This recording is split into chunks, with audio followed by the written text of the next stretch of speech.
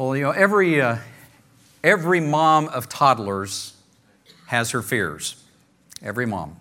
They fear grocery store temper tantrums. Some of you have been there. Moms of toddlers fear permanent markers. They fear scissors. Because you just never know what a toddler is going to do with scissors, right? Are they going to run with them? Or are they going to cut the hair of the family pet? Going to cut her own hair? This is what the toddler is going to do. You just don't know what scissors. Scissors are a bad thing for toddlers, and moms fear that kind of thing. I read this past week about a mom of a toddler in the Salt Lake City area who now fears paper shredders. You could probably guess where this is going, but she and her husband noticed an important envelope containing $1,060 had mysteriously disappeared. Kept it in their office where they paid all their bills and everything, and so Dad and Mom go on a tear the house apart kind of search for the cash. They looked under the rugs, in the drawers, in the couch, in the garbage, and finally, as Mom was in one room, Dad was in the other. Mom shouts from the other room in the house as she was going through the trash, "I found it," she said. "It's in the shredder." $1,000 in 1,000 tiny pieces. Mom told a local Salt Lake City news station that she immediately knew her 2-year-old son, who's almost 3, Leo, was the culprit. He'd been helping her shred papers and various other advertisements and stuff the day before. She thought to herself, he thought he was being helpful, but this is what we got for that. So Leo no longer has access to the paper shredder. And after getting over the initial shock, I thought that Mom and Dad's conclusion of the matter was pretty sweet. Just listen, she says, "This is going to make a great wedding story one day." And it will, I do weddings, and so that'll be really nice. I thought that's a hope-filled way to look at losing $1,060, wouldn't you say? There are other ways to look at it, and what comes natural to you, what comes natural to me, is to view life not from a hope-filled way, but from sort of a negative vantage point. One of the great challenges of life is learning to process our losses, our fears, our hardships from a hope-filled perspective. And it's my hope that as we dive into this series today, it's going to be a short series really, but I got a whole lot more of these kind of messages coming later in the year. But it's my hope that this series will help us to start making some progress in just fresh progress in living in a hope-filled kind of way. One of the keys to experiencing a more hope-filled kind of life is defeating fear. Because if you think about it, what does fear do to us? Fear undermines hope, right? And some of us, it's extinguished it. Some of us, it just robs us of the joy that comes with hope. But it's a threat to our joy, to our hope. And what we're going to talk about this morning is how do we undermine fear and strengthen hope, because that's a key thing. And if we're going to succeed at that, the secret to really undermining fear and encouraging and strengthening hope in us, the secret is having a close and intimate relationship with God. The very thing that many in our culture are not looking for is the very thing that is the key to strengthening hope in your heart and in my life. It's not enough to know about God. You see, this is part of the problem. Our culture knows about God. You've got to know Him. You've got to have an intimate, close relationship with Him. Let me illustrate it this way. I know about Patrick Mahomes. He's the quarterback, the MVP quarterback, NFL Super Bowl MVP quarterback. He's amazing. He's the guy who can look this way and pass that way, at full speed. He can throw from all kinds of odd positions. He can run. He is a threat on every level if you're a defense and he's the offense. But here's the thing. Patrick Mahomes and I don't hang out for the holidays, I don't text him, he doesn't text me. We don't get together, on a Friday night to talk about the big game on the weekend. I know about Patrick Mahomes. I know quite a bit about Patrick Holmes, but I don't know Patrick Holmes. Many of us are the very same way with God. We know a lot about God, but we're not on first name basis. We're not texting, not interacting in a routine basis with Him. We're not hanging out with Him on the holidays. Or actually, in our case, we're hanging out only on the holidays sometimes. If we're going to defeat fear, if we're going to grow a hope-filled life, we've got to have a close and intimate relationship with God. And so for the next few minutes, I want to highlight for you several of the blessings that come into the lives of those who have a close and intimate relationship with God. And I want to go this route with this because here's the thing. I could begin by just telling you, well, here's how you get to know God.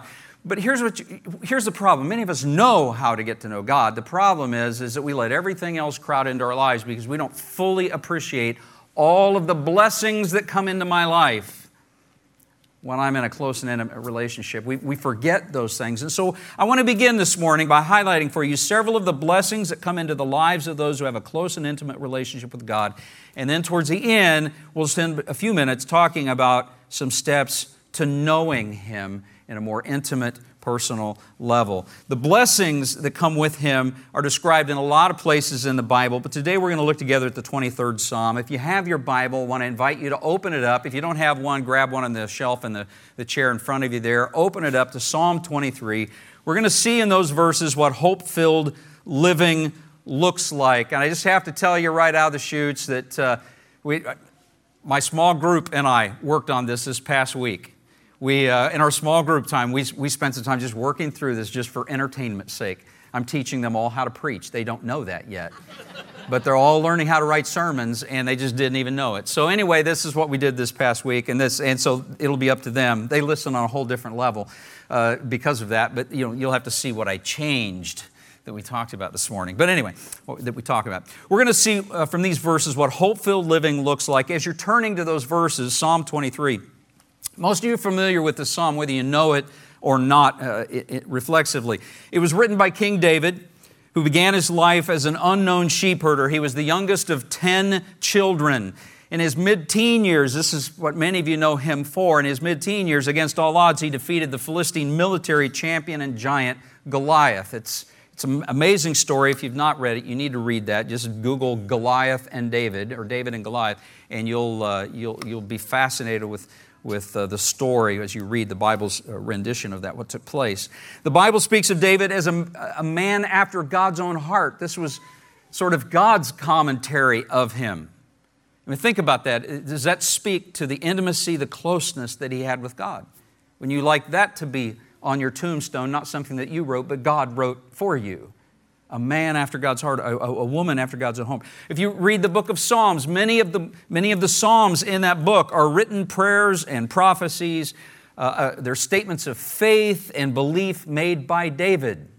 It's fascinating that the book is. And Psalm 23 is one of the most famous ones. And as we read this psalm together, I want you to listen carefully as David tells us the blessings that had come into his life because of his close and intimate relationship with God. And here's what I want you to understand. The blessings that have come into his life are meant to come into your life. Every one of them. Every single one of them. So Psalm 23 says this, and David writes these words, "The Lord is my shepherd, I have all I need. He lets me rest in green meadows. He leads me beside peaceful streams. He renews my strength. He guides me along right paths, bringing honor to His name. Even when I walk through the darkest valley, I will not be afraid, for You are close beside me. Your rod and Your staff protect and comfort me. You prepare a feast for me in the presence of my enemies. You honor me by anointing my head with oil. My cup overflows with blessings. Surely Your goodness and unfailing love will pursue me all the days of my life. I will live in the house of the Lord forever." Can't even begin to imagine how many teachers have taught on this passage, how many sermons have been preached. This morning, what I want to draw out of it, draw your attention to, is that there are at least 6 blessings that show up in these verses that King David believes came into his life because he had a close and intimate relationship with God. And there's 6 blessings that will come into your life too if you will develop a close and intimate relationship with God. And let me just say, I choose the word develop intentionally. Because just as you don't develop you don't have a close relationship to somebody you meet at Price Chopper because you're in proximity to them in line, you don't know them well. You don't develop a close and intimate relationship with God just because you show up at church where the Scriptures promise that where 2 or more are gathered, He is there in their midst. It just doesn't work that way. You have to cultivate the relationship. But here's the truth. If you and I will cultivate it, we'll not only grow in hope, we'll defeat fear and strengthen our spirits, and we will become different, better people because of it. So let me quickly highlight these blessings, walk you through them, and then we'll talk about a few steps to just drawing closer to Him and some on the back end of this. Let me quickly highlight the blessings. Blessing number 1, if you and I develop a close and intimate relationship with God, the first thing that's going to happen is you're going to begin to experience more of God's blessing, God's provision in your life. The first blessing is God's provision, according to what David says. Look at verse 1 of Psalm 23. The Lord, read it with me. The Lord is my shepherd. I have all that I need. Say it one more time with me. The Lord is my shepherd. I have all that I need. I have a picture that I want to put up on the screen that illustrates what David's saying. Let me just tell me what you see. Where are we here in this picture? This is Walmart. Now let me just give you a clue. It's not Black Friday. You can tell that, but it is Walmart. And I just want you to think with me, is there anything you can't get at Walmart? I mean, really. I mean, there's milk, bread, laundry detergent, file folders, computers, cell phones, gift cards, grills, flowers, medicine, eyeglasses. Some of them you can even get gasoline. I mean, Walmart's got everything. Now, someone will say, you can't get a car, can't get a house, because there's always that guy. Always that guy. But here's what I'd say. You're right, not yet. Not yet, you can't do that. But somebody from Walmart may be listening right now, and the day may come where they're selling cars, right, and houses. They just aren't into it yet. And here's the rest of it. You can get a bike and a tent, what you really need, if you live in Southern California. That's it, but anyway, that's a whole other subject. Here's my point. That's sort of what David is saying about God. He's sort of saying that, when the Lord is my shepherd, it's like all the things I really need are taken care of. I don't spend all my time going here and there and everywhere and trying to jury rig things in my head. I have one place that I need to go when I need something. Walmart has become famous, has become wealthy because there's one place you can go. Where's your one place? Where's your one place? The first blessing when you draw into an intimate, close relationship with God, when you cultivate that, is that you're going to begin to experience God's provision in a fresh and new way. Second blessing that's going to come your way, according to what David is saying, his experience that will become our experience if we follow in his footsteps, is that you'll begin to experience God's rest. God's rest in fresh ways. Psalm 23, verse 2 says this. Read it out loud with me. He lets me rest in green meadows. Let me illustrate what David is saying with this. I've got a little... I have with me this morning Lori's Mother's Day gift. She graciously loaned it to me. And this is, it's because we're getting older. And you want to rock. That's what this is about. But so, like you can rock in your living room if you have a rocker, but in this case you can rock at the camper if you're camping is what you can do. But, when you sit in one of these things, what do you want to do naturally? Initially, you just kind of rock. And then you think about that. Who do we rock? Babies. It's babies. So like you're rocking yourself. You're like treating yourself like a little baby here. Just rocking is what you're doing. And before long, you start stretching because it just feels good. And if I sat here long enough, let me make a promise to you. This is a prophetic moment here. I could go to sleep in my own sermon. Because I have to tell you, this is pretty comfortable, which is why we bought it. It's something good to sit in, to relax. And here's the point. Some of us, when we think of God, we think that God is the one saying to us, produce, produce, produce, produce. We think He's the one saying, you need to hurry, you need to get there, you need to do this, you need to do that. You're going to miss this opportunity, jump on it, seize it. And we have this idea of God like He's a slave driver. What I want to remind you of, and what David's trying to remind us of as we look at the Scriptures this morning, is God was the one who created everything, and He created 6 days for work and a seventh day for what? He was the one who came up with that idea, not you, not me. In fact, He spent most of His time throughout Israel's history getting after them because they ignored the seventh day of rest. They just made it a day of work like everybody else. His own people did. Here's the point. We forget that God has rest for you in mind.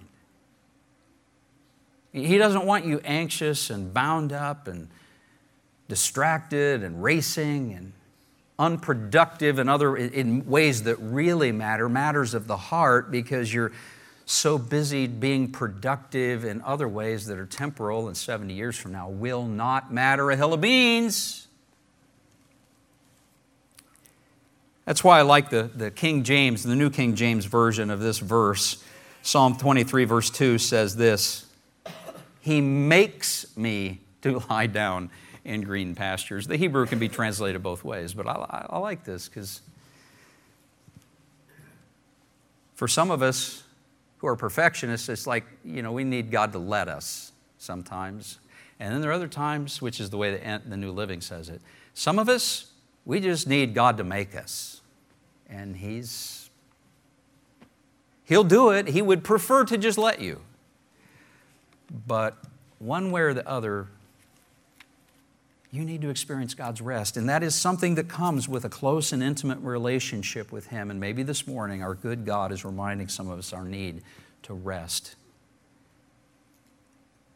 Third blessing that comes to those who walk closely and intimately with God and cultivate that kind of a relationship with Him is God's guidance. That becomes their inheritance, the blessing that He brings into their lives. Verse 2 and 3, the latter part of verse 2 of Psalm 23 says this, He leads me beside peaceful streams. He renews my strength. He guides me along right paths, bringing honor to His name. I have something here to kind of illustrate, I think, what David has in mind a little bit. We all know what a GPS will do, right?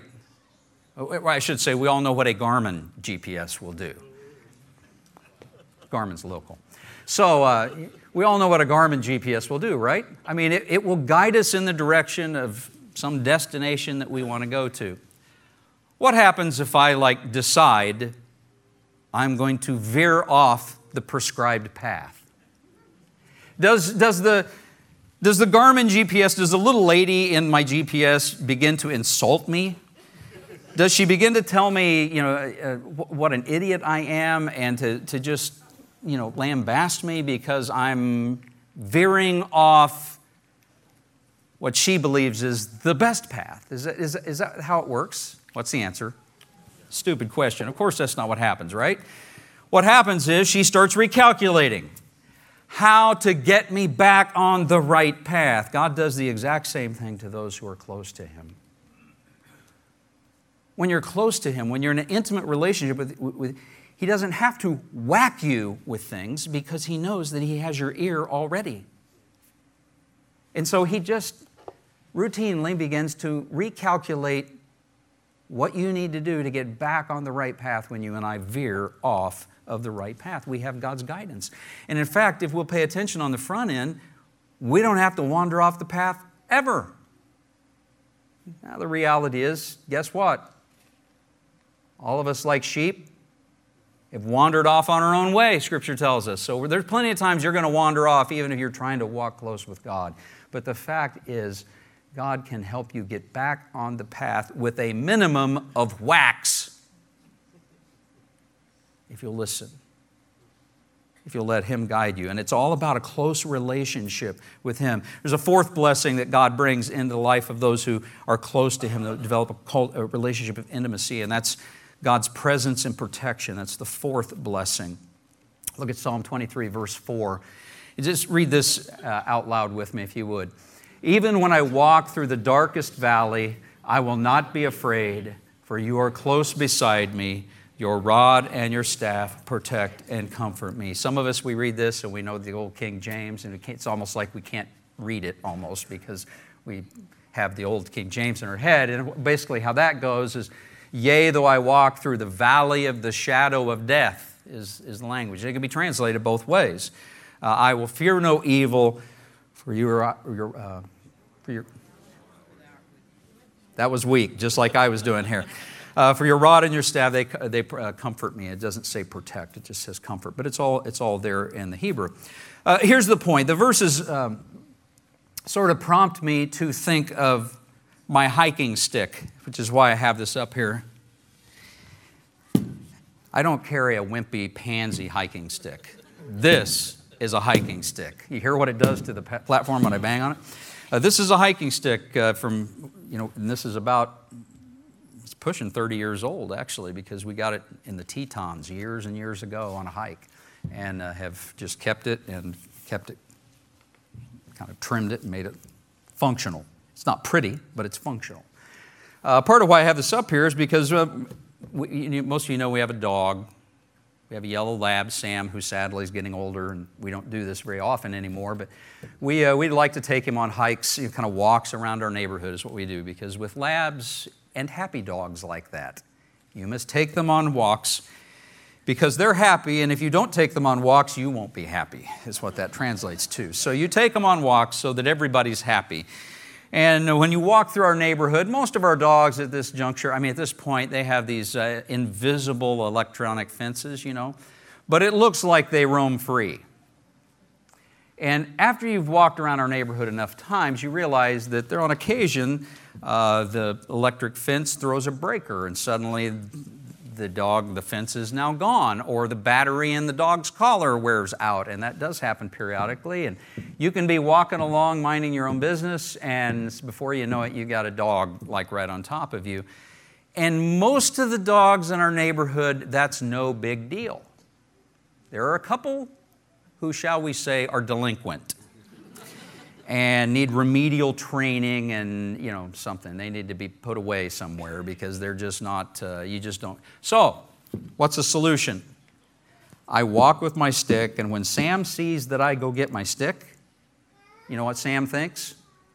He starts jumping around because we're going for a walk.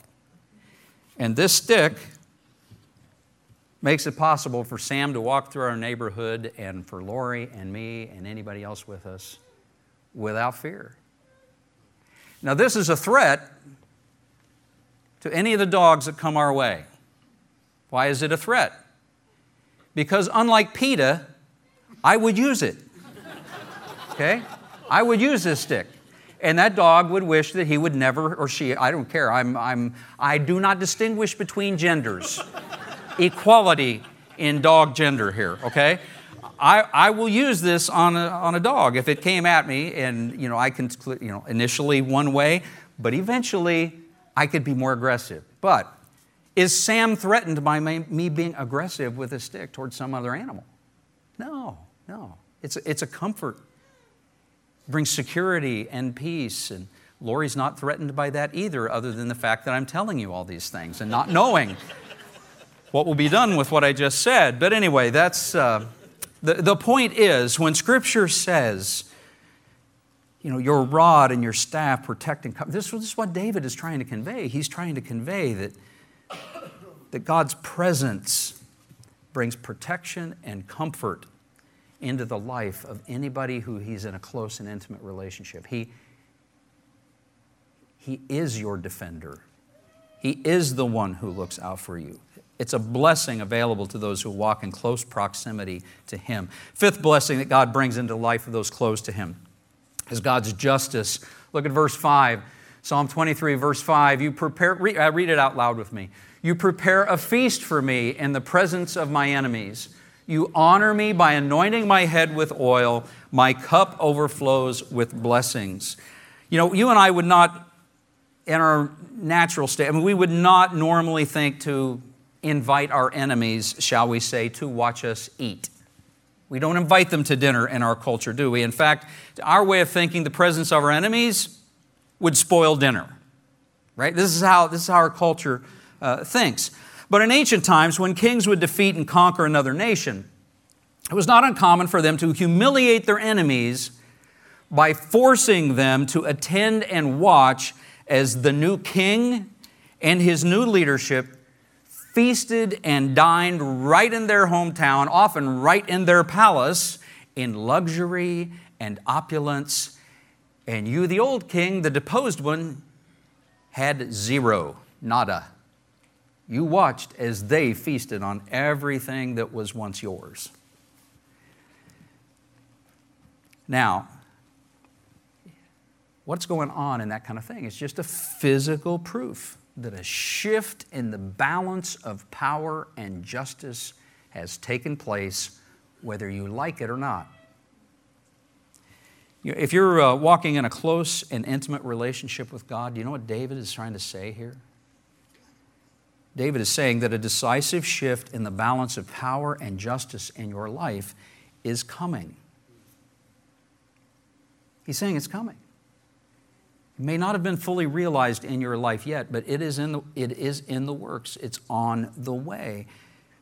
Just as his enemies, David's enemies, were humiliated and defeated, yours will be too, because God is just, because God is good, because God can do today the same thing he did back then. He's saying stay close, because the day is coming when a feast is going to be prepared in the presence of your enemies, and all of them are going to know that you were the chosen one, not them. That's very important for us. Very important for us to understand that good is going to be rewarded. That people can say that right is wrong and wrong is right all day long, but the day is coming. It's been set in God's calendar that day when we will be feasting in the presence of our enemies, because we have listened and walked closely with Him. And all of them who right now think of themselves as very important will step back and go, we made a big mistake. But it'll be too late to do anything about it. God's justice is a blessing that He brings into the lives of those who walk in close intimacy and proximity to Him. Sixth blessing, the last one I'm going to highlight this morning. We could break these down different ways, but the sixth one I'm going to highlight is God's promise. This is the last blessing that I'm going to highlight. Verse 6 says it this way, and just follow along you can just read it with me. Surely your goodness and unfailing love will pursue me all the days of my life, and I will live in the house of the Lord forever. When I saw this picture as I was kind of working on this message, it just felt like it just captured so much of the spirit of this verse. And I want you to look at the picture and think of it this way. Just keep looking at the picture and think of it. At the end of the day, a close and intimate relationship with God is much like a carefree, playful child exploring God's world with his faithful and loving companion in hot pursuit. And that's not going to be just for a lifetime. It's going to be like that forever. And forever is a long time. The key is that you and I have got to draw close to God even as He's pursuing us. We've got to draw close to Him. And when we do, we'll find that He'll draw close to us, is the promise of Scripture. If you want to live a hope-filled life with less fear robbing you of joy in your future, draw near to God. There is nothing more important in your life. There is no objective, no ambition, no pursuit in your life that is more important than this. You were made for this. God put Adam and Eve in the garden for this. He put you on this earth for this. You may think right now, I have other reasons for being here. I need to do X, Y, and Z things. And the truth of the matter is, if you draw near to God, He will counsel you on how to address X, Y, and Z things in a way that will help to assure that you get some rest, the provision you need, the guidance you need, the presence of His Spirit and the protection, the justice that He'll reassure you of that. He'll give you some of that now, and you'll have the promise of some later, and you'll only have to go to one source, which greatly simplifies life. And friends, it's not enough to just know that God can do all of these things. It's about cultivating the kind of relationship with Him that assures that that's what happens in your life, becomes your experience. So for the next couple of minutes, I just want to highlight a couple of biblical steps that just are a part of establishing and cultivating that life. We've got to confess Jesus as our Lord and our Savior. We've got to demonstrate the sincerity of our confession through baptism, as the Bible teaches. I mean, this is, honestly, it's a beginning point. Just acknowledging that He's God and I'm not. It's the surrender of your body in the waters of baptism. As you go under the water, you're dying to self, and you come out of the water, and it's new life filled by someone other than you. It's like the picture is that His Holy Spirit takes up residence in your body, and He's in charge of it, not you. You get to cooperate with Him. He becomes a co-tenant within you, is the picture. And it's your job and my job as we go through life to figure out, okay, well then I think we should do this. And He'll say, oh, I think you should do this. And you go, okay, well you're smarter than me. I guess I'll do this, is what you learn to do. And over time, if you and I are walking in close fellowship and proximity to Him, we will get really good at saying, I was wrong and you were right. Because every time we do this, what we're going to find is hope increases, fear is reduced, joy abounds. We begin to realize God is smart. He told us to do these things in Scripture, not because He wants to take away joy and opportunity and freedom, but because He's really smart. And He just knows. He set this whole system up, including you and me. So it begins with just choosing Him as Lord. It continues with humbly asking Jesus to fill you with His Holy Spirit. Because on a daily basis, you and I need more of Him. There's not a day that goes by that you don't need to hear something from the Spirit of God remind you of the right path. That's the means by which you and I, when our GPS gets a little off, He has our ear to recalculate and help us veer back onto the path that we need and that He knows we need. We need to receive guidance every day through reading His Word and listening for Him in prayer. This is one of the best things that I think has come out, if you would ask me, probably in the last 20 years. You can read a lot of books, you can go buy a whole lot of things, and all of them may be fine on some level, a lot of them. But what I would say, this would be way at the top of my list of recommendations for you if you wanted to cultivate and develop a close and intimate relationship with God. This is a one-year Bible, and this happens to be the New Living Translation. You pick the translation of your choice. I honestly don't care.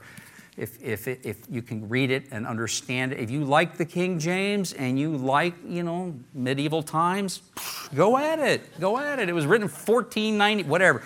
So just go back there, and if you want to do that, that's fine. You love the poetic nature of it. Here's the thing. This is what is wonderful about this, in my estimation. I don't have to think today about where I'm going to read in my Bible. And when I don't have to think about it, generally that's a good thing most of the time, because it means that I'll do it. I just focus on doing it, not thinking about it. And so today I turn to May 12th. And it's taken the entirety of Scripture and divided it up over the course of a year. And so I read May 12th, and tomorrow I was really good, and I read May 13, and the next day I'm doing great. I read May 14, and the next day something happens and I can't read. And the day after that, I wake up and I don't have the trauma of like, what do I read? What do I read today? Where do I go? Because I lost my play. I don't feel obligated to go back and read yesterday and today. I just go to the fact, it's now May 15th. I read May 15th. And I don't make it a big deal because what is the goal? The goal is not for me to get through all of this book. The goal is to get this book through all of me. So I have to become a different person. And it will not happen, hear me, it will not happen if you do not become a consumer of this book. We are consumers of Walmart and Kohl's and Nebraska Furniture Mart and a long list of other places, all fine places when you need certain items. But here's the thing, if you are not a consumer of the Word of God, you will not become close and intimate with God. Don't believe any pastor who tells you otherwise. They are wacky. Whether they're on TV, radio, if they have 10,000 people sitting in seats, it does not matter. There will be lots of people, trying to figure out, this whole thing someday. Those who are less important now will someday be a whole lot more important then, and some who are really important now are not going to be very important then. It's all about this book and the Spirit of God. So this is key. And then when you veer off the right path, let God's Spirit renew your strength and guide you back onto the straight and narrow way. This is just foundational. And if you'll do that, if you'll follow God with some others who are committed to following God, this is not brain surgery, friends. It's not. It's just doing what is so readily apparent in Scripture and so contrary to our normal choices. But if you and I will do it, the blessings that will flow into our lives will quickly become their own reward. And it'll make it easier to stay the path. Because you'll think to yourself, I need God's guidance. I want God's guidance. I've tasted what that is like. And you'll stay the course. So will you seek Him? Will you pursue Him as aggressively as He's pursued you? I want to close this morning by asking you to stand with me. Let's go ahead and stand up together. And the way I want to close today is I want us to read today's passage aloud.